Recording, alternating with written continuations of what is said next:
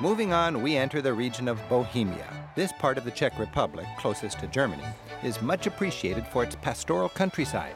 And floating a few hours down the Vltava River through Bohemian forests and villages, you see why. Families and gangs of friends enjoy multi-day river trips. These guys aren't letting a little rain dampen their spirits. Anyone passing through can rent a canoe and enjoy a paddle, short or long. Float companies pick you up and drop you at convenient and scenic spots of your choice. Going with the flow takes you to my favorite stop in the Czech countryside outside of Prague, Cesky, Krumlov. The enchanting town of Cesky Krumlov, buried in the hills of Bohemia, lassoed by its river and dominated by its castle, feels lost in a time warp.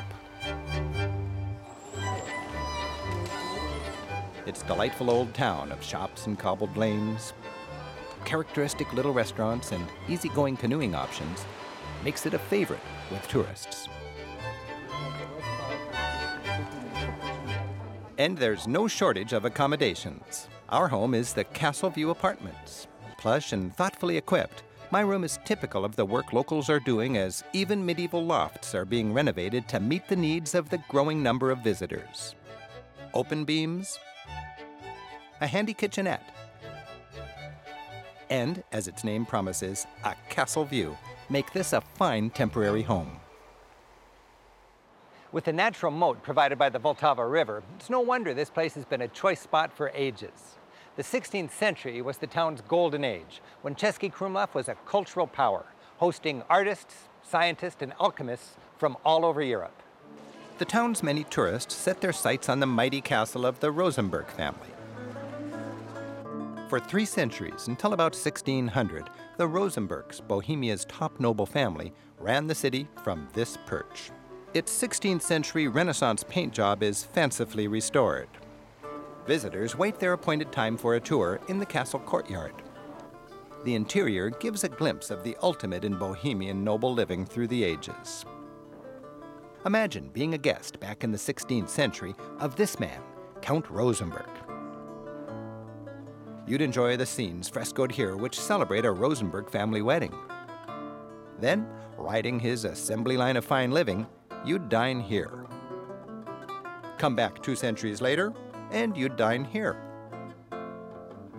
And if the Countess tired of your company, she'd retire to her adjacent bedroom. But only after a servant lit the candles on her Meissen porcelain chandelier. And of course, the party would go on, perhaps with a Venetian-style masquerade party in the ballroom. For a little fresh air, you'd hike down this corridor, 150 yards to the Count's formal garden.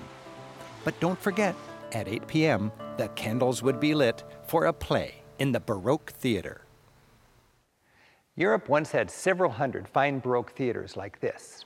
Using candles and oil lamps for light and pyrotechnics for special effects, eventually most of them burned down. Today, only 4 survive that are in beautiful shape and open to the public, like this one here at Krumlov Castle. Baroque theater was all about melodrama. Lighting, perspective, and sound effects were all melodramatic. Even the weather was thrilling, with machines to make horrifying wind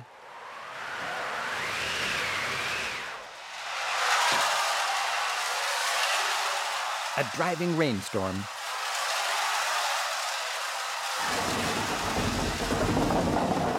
and menacing thunder. Even back then, it was all about special effects.